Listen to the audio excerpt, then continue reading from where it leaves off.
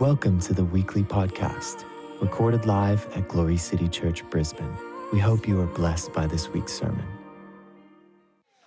All right.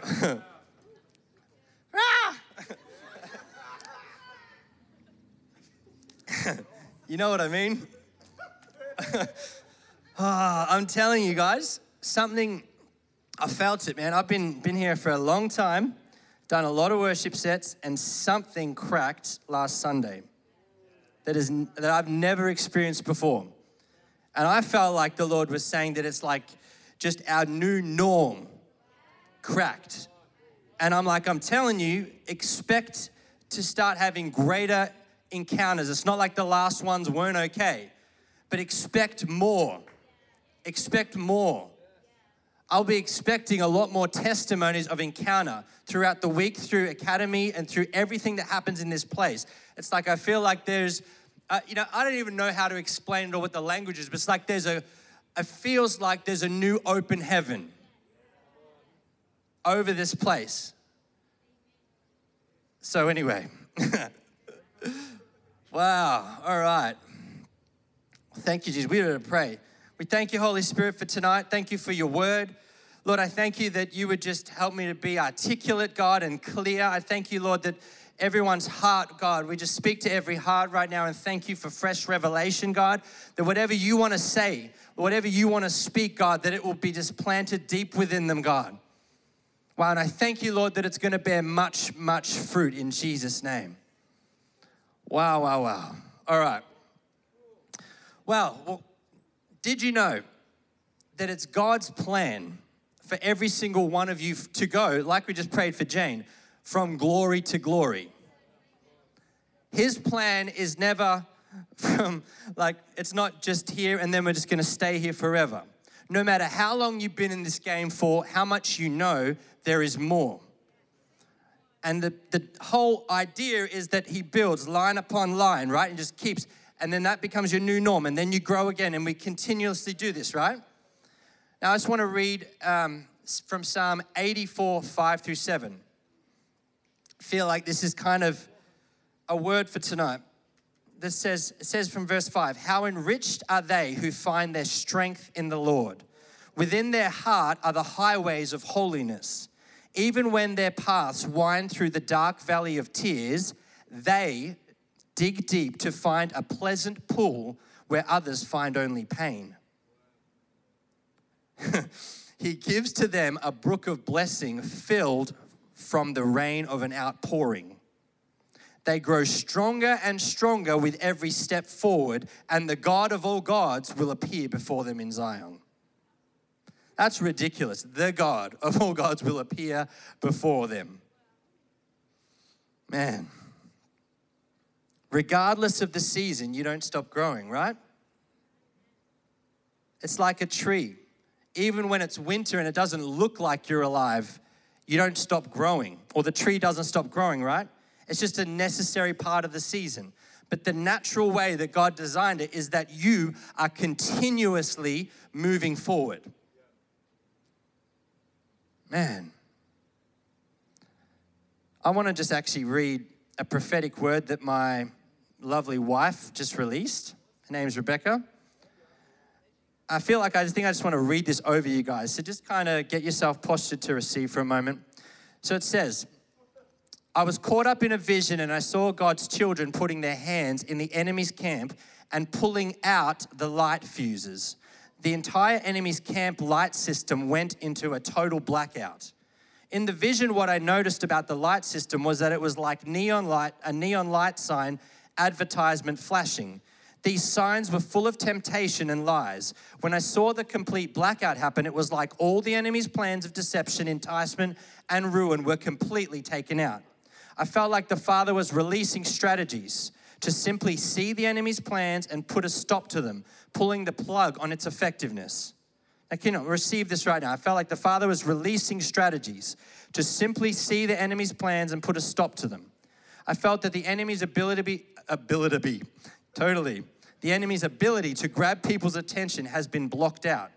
God is reminding his children, Luke 10:9, I have given you authority to trample on snakes and scorpions and over all the power of the enemy, and nothing shall by any means hurt you. There is a release of precision in the spirit to see the enemy's plans and to call it out as false advertisement, to see every attack stop dead in its tracks. I felt the plans to keep the unsaved in darkness from salvation is going out, and many are going to turn their hearts to the Father. Just like when you were away from the city lights, or just like when you are away from the city lights, you can see the stars better. I felt as the lights on the enemy's plans are being exposed and put out, God's people will begin to see the stars of promise better. Just as Abraham did, he was reminded on the promises that God has for them of blessing, multiplication, inheritance, and far more than they can possibly hope or imagine. There is a change happening in the spirit. Everyone say change. The tide has turned in the battle, and the promises of God are in full focus. Say full focus. Man, children of God, take hold of the promises and lay claim to your inheritance. Dang. The promises of God are in full focus. All right. So are we ready? Okay. Well, tonight, I want to talk out of James chapter 1. Take a peruse through there and just kind of pull out a few things. By the way, whenever I preach, you kind of just get a snapshot into my life with God, and it can get a little chaotic, but you just get a picture of it. So, James 1:2, verse 4, New Living Translation to start with. Dear brothers and sisters, when troubles of any kind come your way, consider it an opportunity for great joy. For you know, everyone say, for you know, that when your faith is tested, your endurance has a chance to grow. So let it grow, for when your endurance is fully developed, you will be perfect. Now in brackets, it actually says mature. Say mature. You will be mature and complete, needing nothing. In the Message, it says, consider it a sheer gift, friends, when tests and challenges come at you from all sides. You know that. Say, you know that. Under pressure, your faith life is forced into the open and shows its true colors. So don't try and get out of anything prematurely. Let it do its work so you become mature, well-developed, not deficient in any way. Passion Translation, my fellow believers, when it seems as though you are facing nothing but difficulties, see it as an inevitable opportunity to experience the greatest joy that you can. For you know, say for you know, that when your faith is tested, it stirs up power within you to endure all things. And then as your endurance grows even stronger, it will release perfection into every part of your being until there is nothing missing and nothing lacking. Say nothing missing, nothing lacking. All right. Man, I'm telling you that there is a way to view our problems, all our trials. And it says it, it's interesting, it's like it says it in all three translations, so I feel pretty safe suggesting this. It says, what does it say? Consider it an opportunity for great joy. It says, consider it a sheer gift. And then it says, an invaluable opportunity to experience the greatest joy when you're facing a test or a trial. Why? For you know. What do you know? What do you know? Produces something, right? Produces perseverance, which eventually, God's plan is to bring us all into maturity and make sure that we're lacking nothing, right? As a believer. And as we approach the trials and whatever is going on, James is trying to say, you should be really, really pumped when you face it. Because you know, man, this trial that I'm facing, this thing that is going on, this test, this whatever, is actually leading me towards completeness and fullness and lacking nothing. And there's a way to look at it. And I'm telling you, I'm starting to experience this just a little bit. And I'm telling you, it's weird, but it's like, man, every challenge, everything that's uncomfortable that I say yes to because Holy Spirit's asked to, it's like it starts to just make it starts to get whoa, I can see why I've been doing this or why I'm going to this, and it starts to produce. You start to see a little bit of the why behind what's happening, and it's no longer this like taking a personal thing about me that's like, oh, why is this happening to me, God? It's like, no, that's not the point. This is like, it's like it's happening and it's there to one, expose what's actually going on inside of me. It's like a light that highlights where my faith is at, and it's not about a pass or a fail kind of moment, right? It's just like, okay, well, now I know. Now I can do something about it, and I'm going to go again, and I'm going to go again. And eventually, the things that used to bother you and that you so-called would fail at, you stop failing and you start to grow and experience more, and it starts to get really exciting, and you see what it's all about, right? I just talked very fast for a long time. Does anyone know what I'm talking about? Whew, I'm going to take a drink break. Do you know what I'm talking about? All right, so let's talk about the tests of our faith. Everyone say tests of our faith. Now, if you think about a test, right? A test by nature has nothing to do with our value, but everything to do with, or it's basically there to prove a competency in something, right? It's not a determination of value. It's like my daughter Mia, so she's an avid dancer. She does ballet and jazz dance exams and all this thing. Now, based on how she goes with her test has nothing to do with the bearing of her value as an individual, does it? Like, that'd be ridiculous.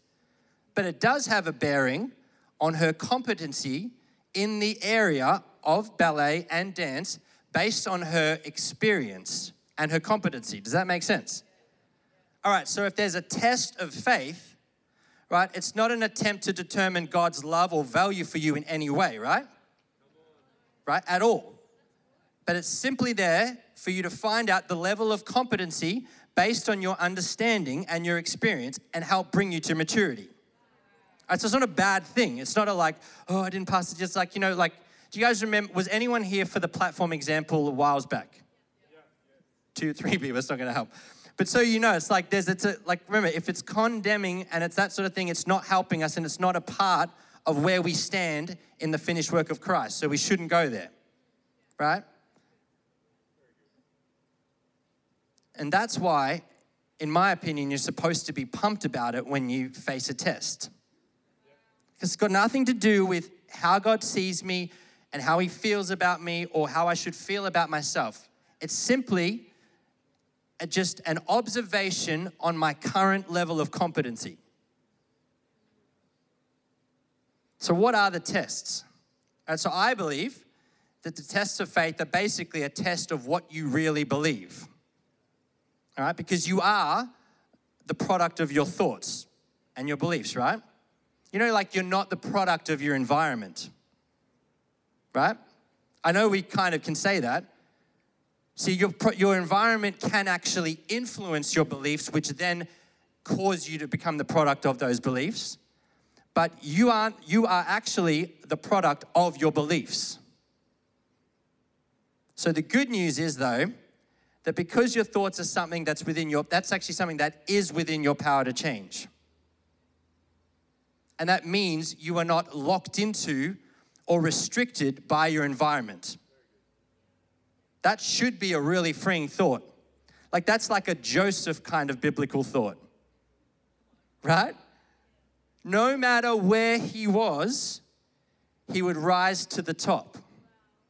Whether he was a slave, whether he was in a prison, or whether he was in a palace, he would make the most out of whatever went on and was able to handle. There was never an excuse to live below what God had called him to live as. All right, so you face a situation, right? Now, whatever you believe about that situation will determine how you respond, right? It's like in James, it says it's talking about, show me your faith without works and I'll show you my faith by my works, right? Essentially, it's like, I'll show you the evidence of what I believe by how I behave. In other words, what you believe will be evidenced by how you behave and what you do. It's not how you would like to respond or how you wish you would respond or how you're supposed to respond. You simply respond based on the mindset that you currently have towards a situation, right? And then typically those beliefs, mindsets, or perspectives will be backed up by the way we speak. We know this, right? So we face these tests in life. How we respond is the evidence of what we believe and where our faith is currently at, right?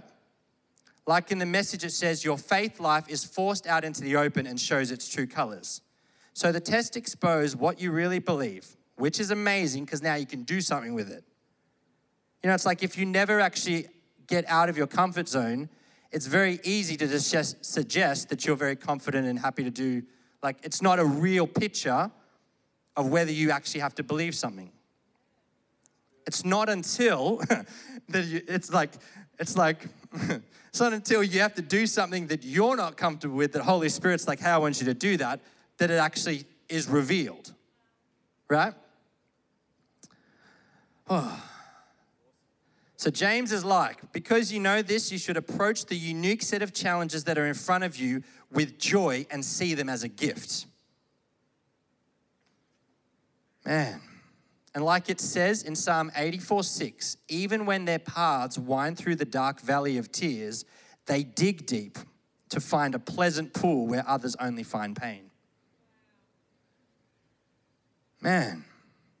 So if we need faith to pass the test that will bring us to maturity, the relevant question would be, how do I increase my faith? Right? So, because it's all good and rather depressing to just kind of go, well, life will, kind of let you know where your faith's at the end. Like that's not where it ends, right? So how do you actually increase your faith? All right, so who can tell me, this should be a no-brainer, how does faith come? I heard a couple of people, by hearing, right? We know this. So it's Romans 10:17 in the New King James. So then faith comes, old school New King, just King James would be cometh, by hearing, and hearing by the word, everyone say word, of God. All right, now there are two Greek words. There could be more. Oh, master Greeksman over here. It's really intimidating using Greek language around someone that knows it really well. I think I should officially become the Macedonian expert in the church, though, particularly around Macedonian cuisine. I'm just going to put my nomination out there for that. All right, so two Greek words, translated as the word in the Bible, right?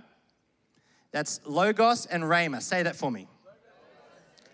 Logos and rhema. That's not how you say it, I don't think. But definition of, okay, so now I had a look at an article on these two words, and it actually is drawing out, taking some excerpts from a book by a man named Bill Hamon. Okay, and it's titled Prophets and Personal Prophecy, God's Prophetic Voice Today. So it says, in my research, I came across a book, the one I just said. In this book, he explained both words thus. The Logos is the general word of God that communicates his ability to do something or his general will on a matter, while a Rhema is the word the Holy Spirit quickens to a specific person for a specific situation. All right, he used various analogies to describe this relationship, and some are, the Logos is a well of water, while the Rhema is a bowl of water from that well. The Logos is a piano's keys, while the Rhema is a single key playing. A Logos is the entire body, while the Rhema is one part in operation. The Logos and Rhema are always in alignment with one another. Very important point. Of note is this statement that the Rhema could be a scripture or a word spoken to you by someone or quickened directly to your heart. Thus, what are the practical ways to use your newfound understanding of Rhema and Logos? Number one, know the word or know the Logos. Say Logos. How familiar are you with the word of God? Remember, the Logos is the well. If you don't know where the well is or how would you be able to ever take a bowl of water out of the well? Pastor Catherine actually said this the other day, I think. William Edwy Vines, an expository dictionary of New Testament words, explains that Rhema is the individual scripture which the Spirit, say the Spirit, brings to our remembrance for use in time of need. A prerequisite being the regular storing of the mind with scripture. All right, you're following me. I know I'm reading a lot here. So get the rhema of God on a matter. So there are some issues that are clear-cut in Scripture, such as stealing, bribery, fornication, etc. But there are countless number of situations where we need to have God's perspective. In these times, you don't just do what makes sense for you in the moment, but press for a revelation of God's specific word to you. This is rhema for you in that moment. All right, so in closing, let's look at a scripture. Okay, so you guys want to talk about it. So that scripture I read before, Romans 10:17, it says, faith comes by hearing, and hearing by the rhema. Okay. All right, so the Logos is very, very important. All right, it's the word, right? You can read this, and that doesn't mean you're automatically going to have faith. Do you know what I'm saying? I know, I've tried it. That's why you can be like, you go to like a faith conference or whatever, and you're like, oh yeah, faith comes by hearing by the word. Okay, I'm hearing the word, I'm reading the word. I'm going to just pray my best scripture. It's like, that's not rhema. Okay, there's Logos, and you need it, obviously. But okay, so rhema though, is when the Holy Spirit takes something from the Logos, whatever, takes something from the Logos and then applies it to you in a specific situation and quickens it to you about that situation that you're facing. That is a rhema word from God, and that's where faith comes. Does that make sense? So now, if you don't have the Logos there, then we can't get to that next step. But you need both working together. Does it make sense so far? Now, interestingly, Ephesians 6:17, it says, take the helmet of salvation and the sword of the Spirit, which is the word of God. Which one do you think it is? The rhema word of God.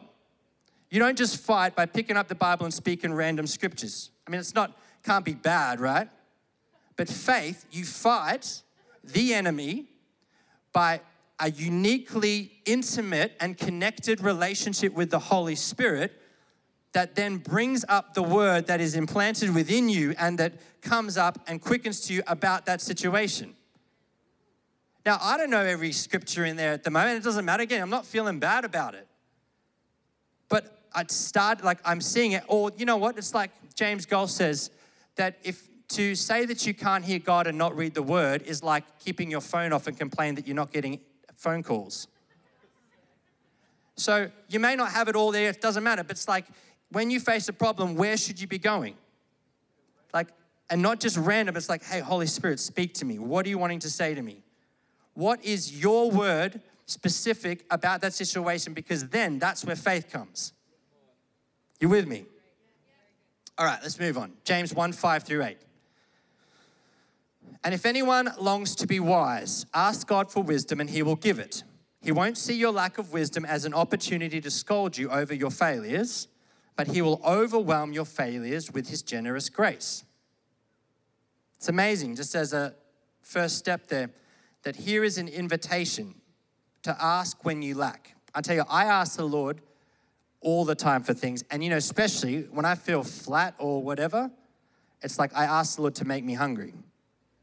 It's like a totally legal prayer. It's like ask him, and it's like it says that he's not going to scold you or make you feel bad about it. He'll overwhelm you with his generous grace. There is, though, just one condition that when you ask, if you read on through verse 6, it says, just make sure, everyone say make sure, you ask empowered by confident faith without doubting that you will receive. That's a big but or if in there, right? For the ambivalent person believes 1 minute and doubts the next. Being undecided makes you become like the rough seas driven and tossed by the wind. You're up 1 minute and tossed down the next. When you are half-hearted and wavering, it leaves you unstable. Can you really expect to receive anything from the Lord when you're in that condition? Sounds like a heavy statement, James. It's like, chill out, mate. But he's actually, suggesting, are you actually, how can you expect to receive something when you're in that state? You're believing and then you're doubting. You're believing and you're doubting, right? It's important. Now, I want to kind of give an example of, what I feel like this is kind of suggesting. Jesse, I'm going to need you, my man. Jesse Cheeseman, ladies and gentlemen. And we're going to need those basketballs. We might have to do it down here. Maybe just like stand here and you can chuck them along there. All right, so how many of you guys know that expectancy, I'm going to bring this down just in case I need it, that expectancy has a posture, right? All right, no, that's good. So, let's say, Jesse, grab one of the balls. Jesse's going to throw me a ball, all right? Now, naturally, there's a posture that I have to take if I'm going to catch this ball, right? Even with one hand, it's okay. I watched Michael Jordan videos when I was a kid, so just be gentle. Yep, throw it over. All right, so that was a posture. Very, very simple and obvious, right, ready? All right, now, there's something about the way, what was I doing? I was looking at Jess, kind of had my hands out ready. Pass it again. All right, and I'm keeping my eye on the ball. That's talking about so what does it say? How can you expect to receive anything from the Lord when you are believing 1 minute and you're basically undecided about what you actually believe? All right, and you're not really, and it says when you asked, believe that you receive or expect, right? I kind of feel like the approach is, now by the way, Jesse is Jesus, classic choice. The basketball is a blessing, all right? Now what I'm going to do, just at some point, I want you just to pass me the ball, all right? So let's say I got my hands in my pocket. This is what I feel like we can be like sometimes, right? So it's like just kind of doing our thing. Yeah, that's fine. That's good. I wasn't expecting it. That's helps my point. No, that's right. That was good. All right. So the point is, what am I doing? And then it's kind of like, all right, just pass it again at some point. So I'm just kind of like doing this, right? And we can kind of be like, oh, well, if the Lord wants to bless me, then he will. He knows where I am. It's okay. I'll just kind of do my thing. Or another option is kind of like, God, have you seen my problem over here? You need to come look at this. And he's like, I want to help you. I've got something for you. I'm like, yeah, I know, but come and look at my problem. Am I in a position to receive right now? Not at all, right?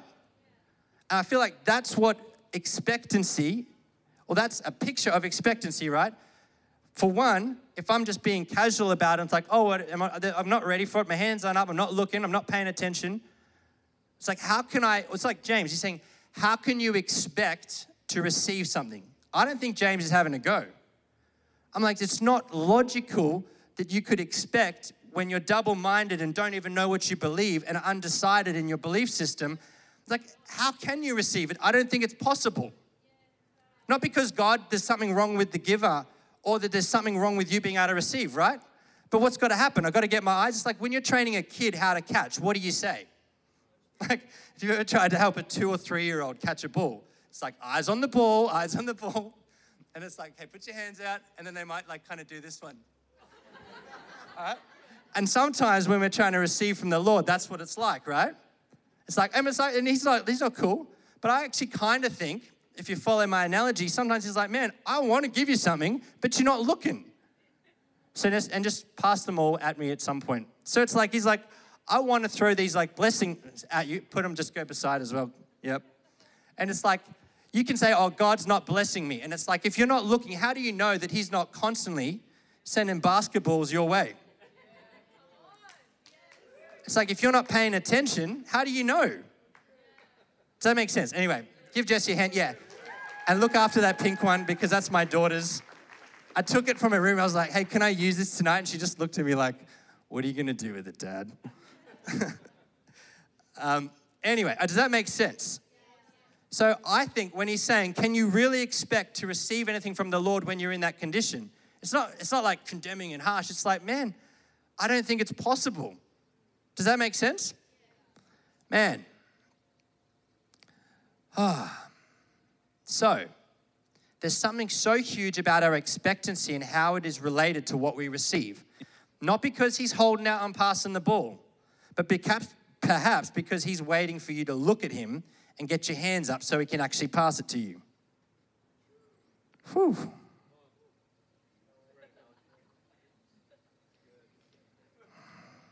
Man, it's got nothing to do with how the Lord feels about you, hey? Your ability to receive, but everything to do with how you learn to lay hold of by faith that which has been promised. It's important, so important that you become clear on what you believe. And again, it's like wherever you're at, take the next step. Get in the Logos. Man. And it's a crucial part of the maturing and stability of the Christian walk, that you have decided in your heart what you believe. All right. So let's move on. James 1:19 through 21. Now this is interesting. So the context, like what's he talking about? He's talking about passing the tests of faith, challenges it produces maturity, rah-de-rah-de-rah, when you ask, believe, the whole thing, right? And then there's this little verse in there. It says, oh yeah, my dearest brothers and sisters, take this to heart. Remember the context. Be quick to listen, slow to speak, and slow to become angry. Right? Verse 19. Now, I always read that verse in the context of it's just like one-on-one relationships with people, right? Now, in the footnotes in my Bible, Brian Simmons suggests that although the Greek does not supply an object we are to listen to, it's obvious in the context that we should listen to one another, to God's voice, and to his word. And remember the context, what we're talking about, passing tests of faith, perspective, and whatnot. And right in the middle, he's like, oh yeah, by the way, be quick to listen. You know, one translation says, be quick to hear. And remember, how does faith come? By hearing. Be quick to hear. Faith comes by hearing. When you're facing trials and tests of your faith, one of the best things that you can do is posture yourself to hear. Like when you're out of your depth or when you're like, I don't know what's going on, getting into a place, you know, it's like reading the word and posturing yourself. See, is it possible? I think it is. I believe it's possible to cultivate and practice being in a posture of hearing and listening for the Holy Spirit and listening for his voice. So it's not like, you know, a 3-hour process or a week and whatever if it is, right? But it's like, but I think it's such an important and interesting that he puts that right in there. Oh man. And I think it's the same. It's a part of that posture of expectancy. Now, Isaiah, let's just go random for a sec. Isaiah 40:31 says, but those who wait on the Lord shall renew their strength.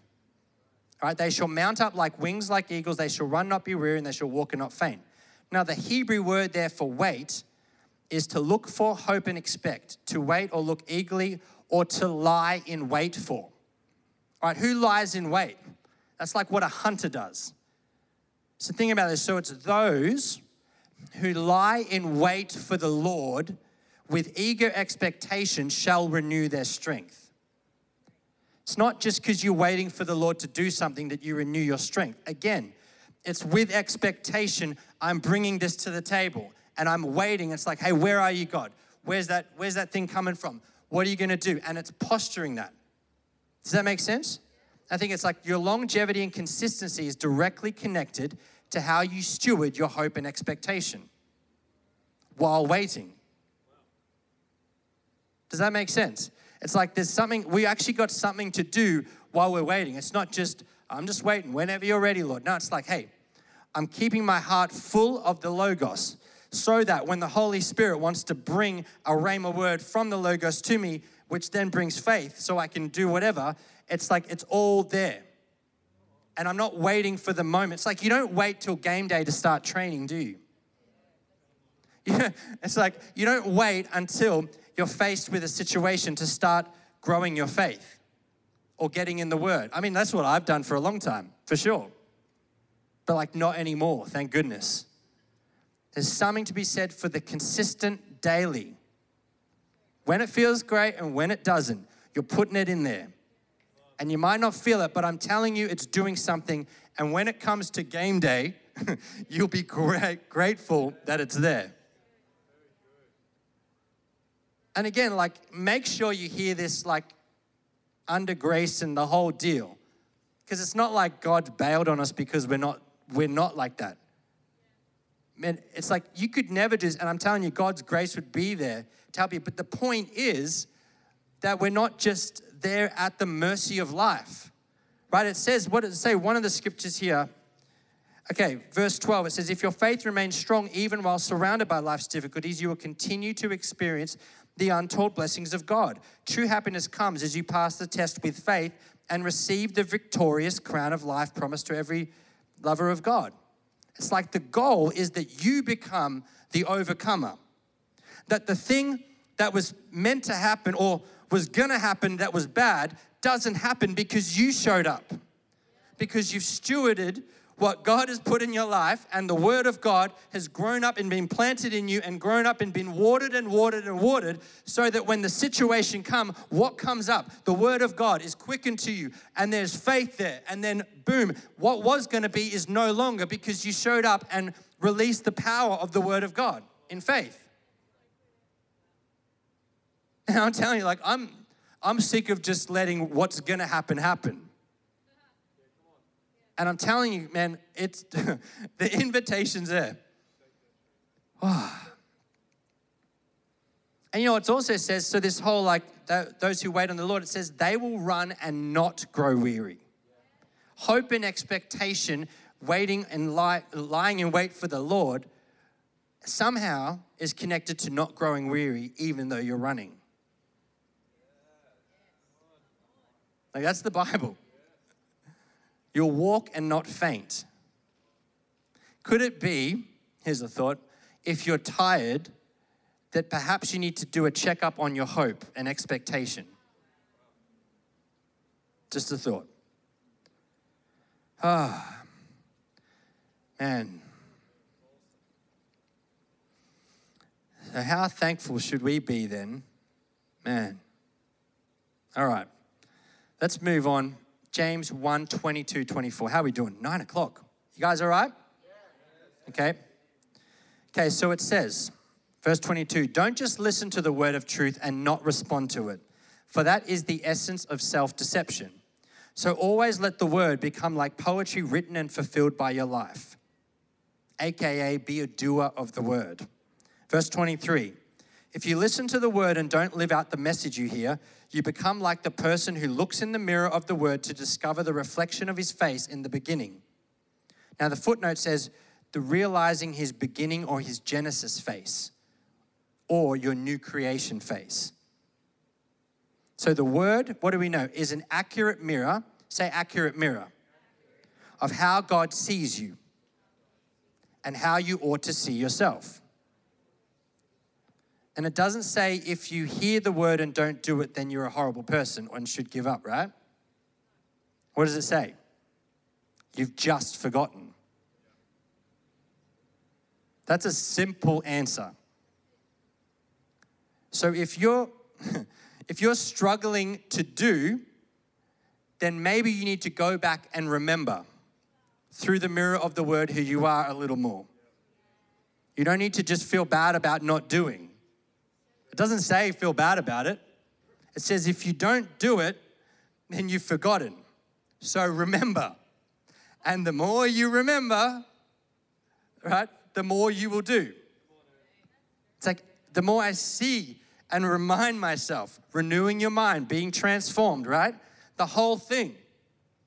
It's like it's funny, it's amazing to me how nearly this entire chapter had such a heavy negative connotation when I used to read this, right? Even when I'm reading it, but it's like none of it's like, he's not having a go at anyone. He's just like, man, remember. Far out. It's simple. Everyone say simple. All right. So, I want to read to you guys a letter from a man named Hudson Taylor. Does anyone know who Hudson Taylor is? Okay, now this guy was a Christian missionary in the 1800s. I think 1830 he was born, died about 1905. And he was the first missionary to the interior of China. Like hardcore, right? This guy, and so I found this guy, like I read books on him when I was a kid, but I found there's a letter that he wrote to his sister. And I found it when I was watching this YouTube by Catherine Kuhlman, and it was called The Spiritual Secret I Learned from Hudson Taylor. So let me just read about Hudson quickly. So it says, one of the first missionaries to take the gospel to the interior, primarily because of his campaign against the opium trade, Taylor has been referred to as one of the most significant Europeans to visit China in the 19th century. Historian Ruth Tucker summarizes the theme of his life. No other missionary in the 19th century since the Apostle Paul has had a wider vision and has carried out a more systemized plan of evangelizing a broad geographical area than Hudson Taylor. Taylor was able to preach in several varieties of Chinese, including Mandarin, Chaozhou, and the Wu dialects of Shanghai and Ningbo. The last of these he knew well enough to help prepare a colloquial edition of the New Testament written in it. This is Hudson Taylor. This is what we're talking about, okay? Now, this is a point I want to make before I read this letter that happened in 1869. So before this letter and this moment, all right, he'd already had an amazing impact for the gospel. He'd already stepped out in faith, believed God, and done these incredible, incredible things for God that would be like, for any of us, kind of like, you know what, if I did that and died and went to heaven, that would be a solid life. All right, but then he has this moment. And I want to read this to you now. So can you guys bear with me? Lock in and then we'll be kind of done. All right, it says, my own dear sister, so many thanks to you for your long, dear letter. I do not think you have written me such a letter since we have been in China. I know it is with you as with me. You cannot, not you will not. Mind and body will not bear more than a certain amount of strain or do more than a certain amount of work. As to work, mine was never so plentiful, so responsible, or so difficult. But the weight and strain are all gone. Say the weight and the strain are all gone. So it hasn't been hard, it's gotten harder and more plentiful and more responsible, but the weight and strain are all gone. The last month or more has been perhaps the happiest of my life, and I long to tell you a little of what the Lord has done for my soul. I do not know how far I may be able to make myself intelligible about it, for there is nothing new or strange or wonderful. Say nothing new or strange or wonderful. And yet all is new. In a word, whereas once I was blind, now I see. Now he was already a Christian, right? Perhaps I shall make myself more clear if I go back a little. Well, dearie, my mind has been greatly exercised for 6 to 8 months past, feeling the need personally for our mission of more holiness, life, power in our souls. But personal need stood first and was the greatest. I felt the ingratitude, the danger, the sin of not living nearer to God. I prayed, agonized, fasted, strove, made resolutions, read the word more, diligently sought more time for retirement and meditation, but all was without effect. Sound familiar? Every day, almost every hour, the consciousness of sin oppressed me. I knew that if I could only abide in Christ, all would be well, but I could not. I began the day with prayer, determined not to take my eye from him for a moment, but pressure of duties, sometimes very timing, constant interruptions, apt to be so wearing, often caused me to forget him. Then one's nerves get so fretted in this climate that temptations to irritability, hard thoughts, and sometimes unkind words are all the more difficult to control. Each day brought its register of sin and failure, of lack of power. To will was indeed present with me, but how to perform I found not. Then came the question, is there no rescue? Must it be thus to the end? Constant conflict instead of victory, too often defeat. How too could I preach with sincerity to those who received Jesus, to them gave he power to become sons of God, when it was not in my own experience? Instead of growing stronger, I seemed to be getting weaker and to have less power against sin. And no wonder, for faith and even hope were getting very low. I hated myself, I hated my sin. I mean, this guy had been going for a while, right? I hated my sin, and yet I gained no strength against it.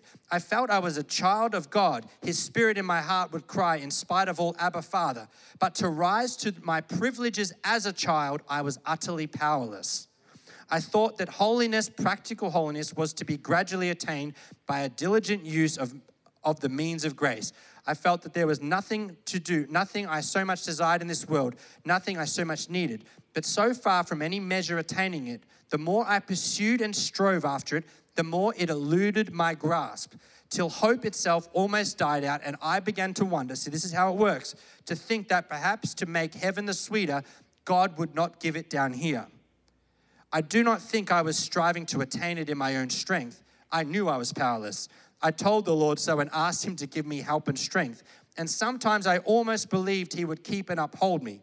But on looking back in the evening, alas, there was but sin and failure to confess and mourn before God.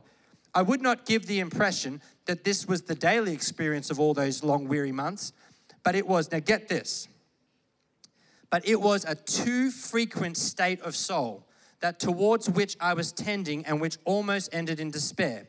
And yet never did Christ seem more precious. So it's not about the way he felt about the Lord and his genuine heart.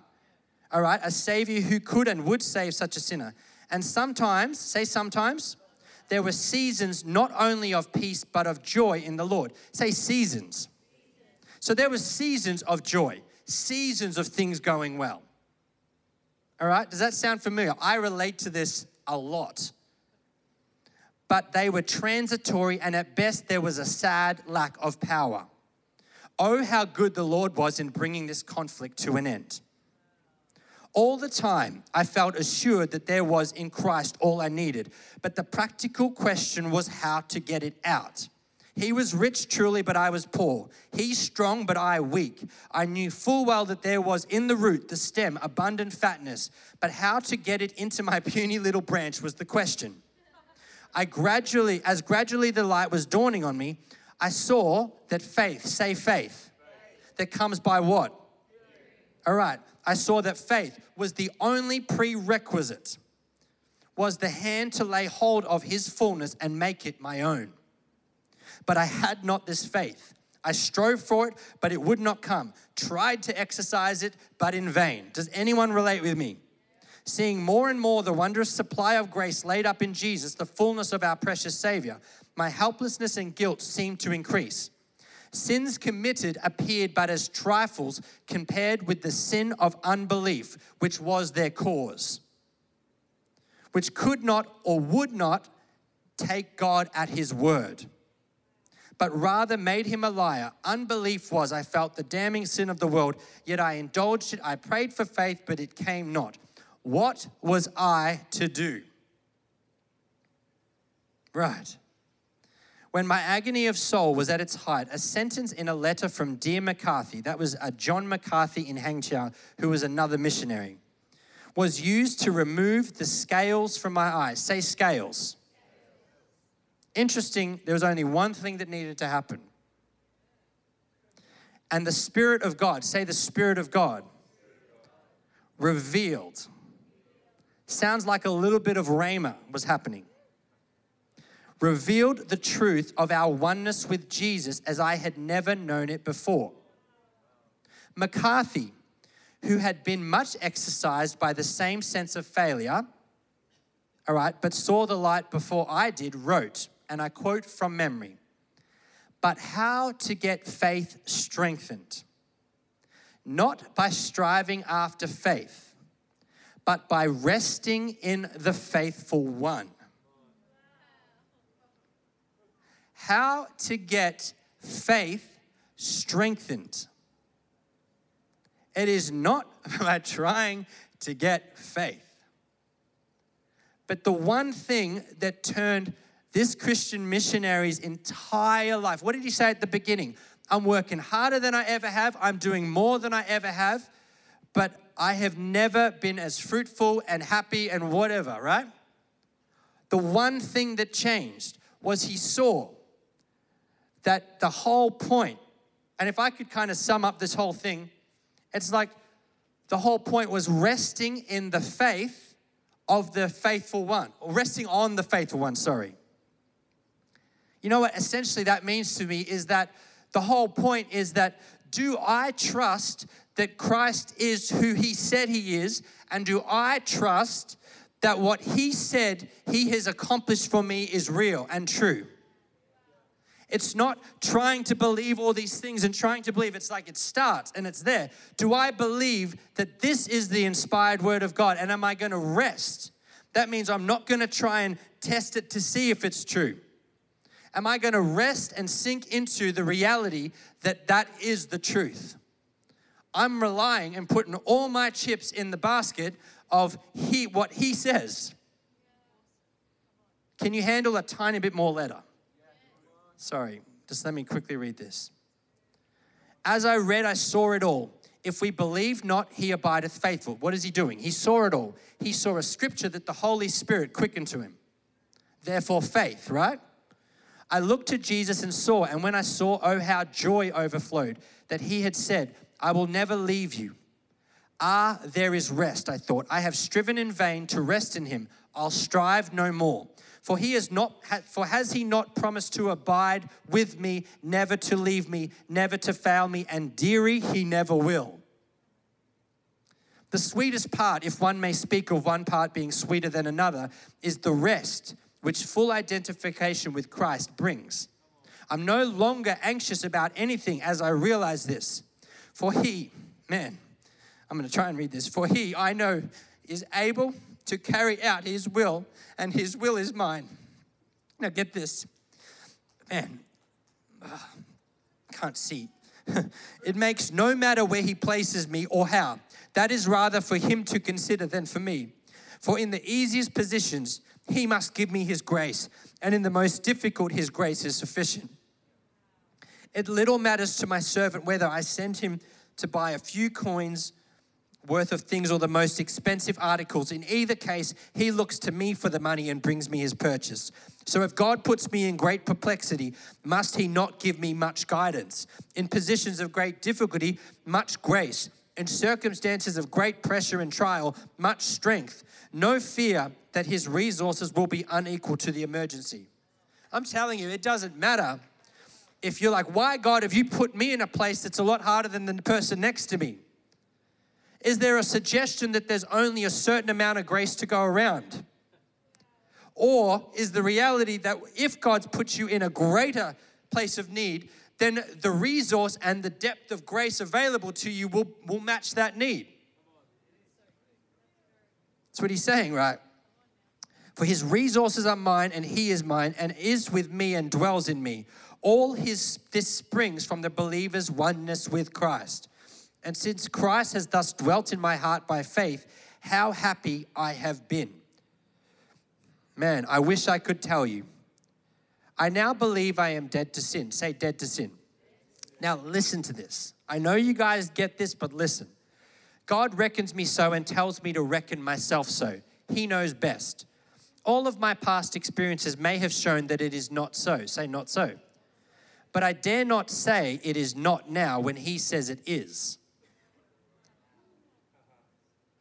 I dare not say what my past experiences obviously show when he says that's not the truth. Man, there's something really about who you are honoring and who are you, it's worship really. Who you are honoring. Are you honoring your experience, or are you going to honor what the word says about you, what he says about you? And he's got to this point where he's like, I dare not say, man, even though my experience tells me, I feel and know that old things have passed. I'm as capable of sinning as ever, but Christ is realized as present as never before. He cannot sin, and he can keep me from sinning. I cannot say I am sorry to have to confess it, that since I have seen this light, I have not sinned. But I do feel there is no need to have done so. And further, walking more in the light, my conscience has been more tender, sin has been instantly seen, confessed, and pardoned, and peace and joy with humility instantly restored.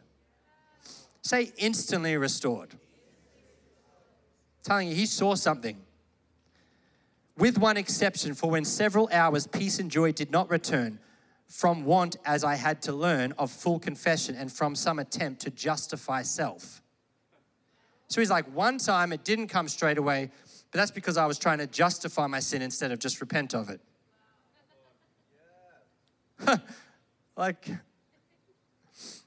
And now I must close. Thanks for bearing with me, by the way, everyone. I have not said half of I would, nor as I would had I more time. May God give you to lay hold of these blessed truths. Say blessed truths. Do not let us continue to say, in effect, who shall ascend into heaven? That is to bring Christ down from above. In other words, do not let us consider him as afar off when God has made us one with him. Don't let me hear you say that God is far off when he's made us one with him. I don't want to hear you say it. That's what he's saying. Man. Nor should we look upon this experience, say this experience, these truths as for the few. They are the birthright of every child of God. Oh man, this makes me just lose it. And no one can dispense with them without dishonor to our Lord. This is the thing, it's like, you read that, this guy experienced a stability and a consistency. And what did Catherine Kuhlman say? The spiritual secret I learned from Hudson Taylor. He learned through what? One simple thing, a rhema word from the Holy Spirit, that his faith or his trust was reliant on the faithful one, Jesus. That's it. And he learned how to stay and sit consistently in joy unmoved. And I just have got this, I just know that I know that it is an option or it is the goal. Like he said, it is the birthright of every believer. He's not a special human being that had a special anointing that God specially chose and that's why he got it. He basically, sounds like in 1869 had a revelation of righteousness because of a letter, because he'd obviously filled his life with the Logos word of God that then the Holy Spirit could take and release to him a rhema word that filled him with faith to see. And nothing changed. Things got harder. But every single thing changed. I'm telling you. And you know, it's like, I get it, like things happen and we go up and down, but it bothers me if we talk as Christians like that should be the norm. That there would be seasons of joy and peace. Right? Does that bother anyone? Like, I'm convinced the gospel is not, and you know, it's like we're growing, right? What's the point? We're maturing, we're becoming, we're saying yes. Holy Spirit, Logos word, Rhema word, the whole thing, everything we've talked about, we're asking so that we are this. Sorry, sniffed in the mic. This experience, these truths are not just for the few. And I tell you what, that is the point. It's not about a leveling off. Like it doesn't matter, like wherever you are up to right now, whatever your current revelation, I'm telling you, God has more. And you know what? We're the ones, like it says. Where's that scripture? Psalm 84. Like I read at the start. Even when their paths wind through the dark valley of tears, they dig deep. It says they dig deep to find a pleasant pool where others find only pain. And it's not by striving after faith, but by resting on the faithful one. If he says it is so, who am I to say that it isn't so? I'm telling you, that's a healthy fear of God statement. Where does it say that wisdom begins in Proverbs? Fear of the Lord is the beginning, the starting point of wisdom, understanding. Imagine what it would be like if we would dare not say something is when the Lord says that it isn't. And all your past experience may have shown that it is not so, but I dare not say not now when he says it is. Far out. The experience of being one with him and being mature and lacking nothing is available to every believer. Man, I'm telling you, I'm up for it. I feel like the Lord is offering the invitation. You know what? I guess technically it's always there and it's always been there. But I feel like that he's offering an invitation. Like what did Beck say in her word? that there is a focus on the promises of God. Not just you getting your bill paid, although that can happen. Not just you getting your answer, but what does God promise to us and what can we receive?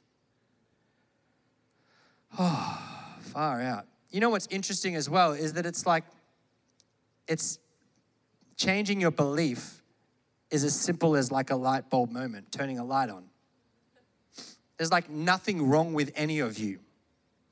Say that for me. There is nothing wrong with me. You may just need to remember. That should be encouraging. You may just need to remember. Far out. All right. Whew. Well, would you stand with me?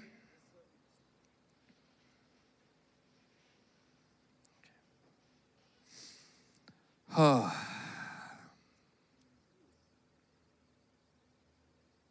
Now, I want to point out, talking about unbelief, going on an unbelief hunt is not going to help you deal with unbelief. It's like, I was talking to Pastor Kay about this. I was like, unbelief, how does it work? Because the Bible talks about it, doubt and unbelief, it's a big deal. But she's like, well, I don't deal with unbelief by focusing on unbelief. Like, you don't deal with sin by focusing on sin. That's like poking the corpse and trying to produce something, right? That's what Catherine said, Pastor Catherine. It's like I focus, like with the basketball, I focus my eyes, my posture, my hands. Let's use that as an example of worship. I focus it all on Him. Yeah? Oh. What if it could be just as simple as something changing in your mind? And nothing around you changes, but everything changes. Is anyone up for that? Let me see your hands if you're up for that. Wow. Well, I feel like we need to just respond to the Lord tonight. So if there's a yes in you for that, and I want to add in there, if there's a yes in you to surrender, lay it down and say yes, and kind of get in this place where it's like, again, it's not, if you're feeling bad, I rebuke that in Jesus' name. But there's a place to stay. You know what? What does he say? 1 second. I dare not say it not now when he says it is. That I dare not say or speak about myself or anyone else in a way that isn't right if he doesn't say it. Amen? Yo. I thought the Holy Spirit left for a minute. I was like, whoa, it's okay. What'd I say? All right, well, I feel like we need to respond. And if anyone needs to go home, be released. But I want to make room on the altar. I feel like this is important. Like, it's not a fearful or a heavy thing, but it's a sincere thing, right? If you want to get in that spot where you're like, hey, I'm up for it. And you need to respond. I just want to just come down the front, find some space right now. Quick.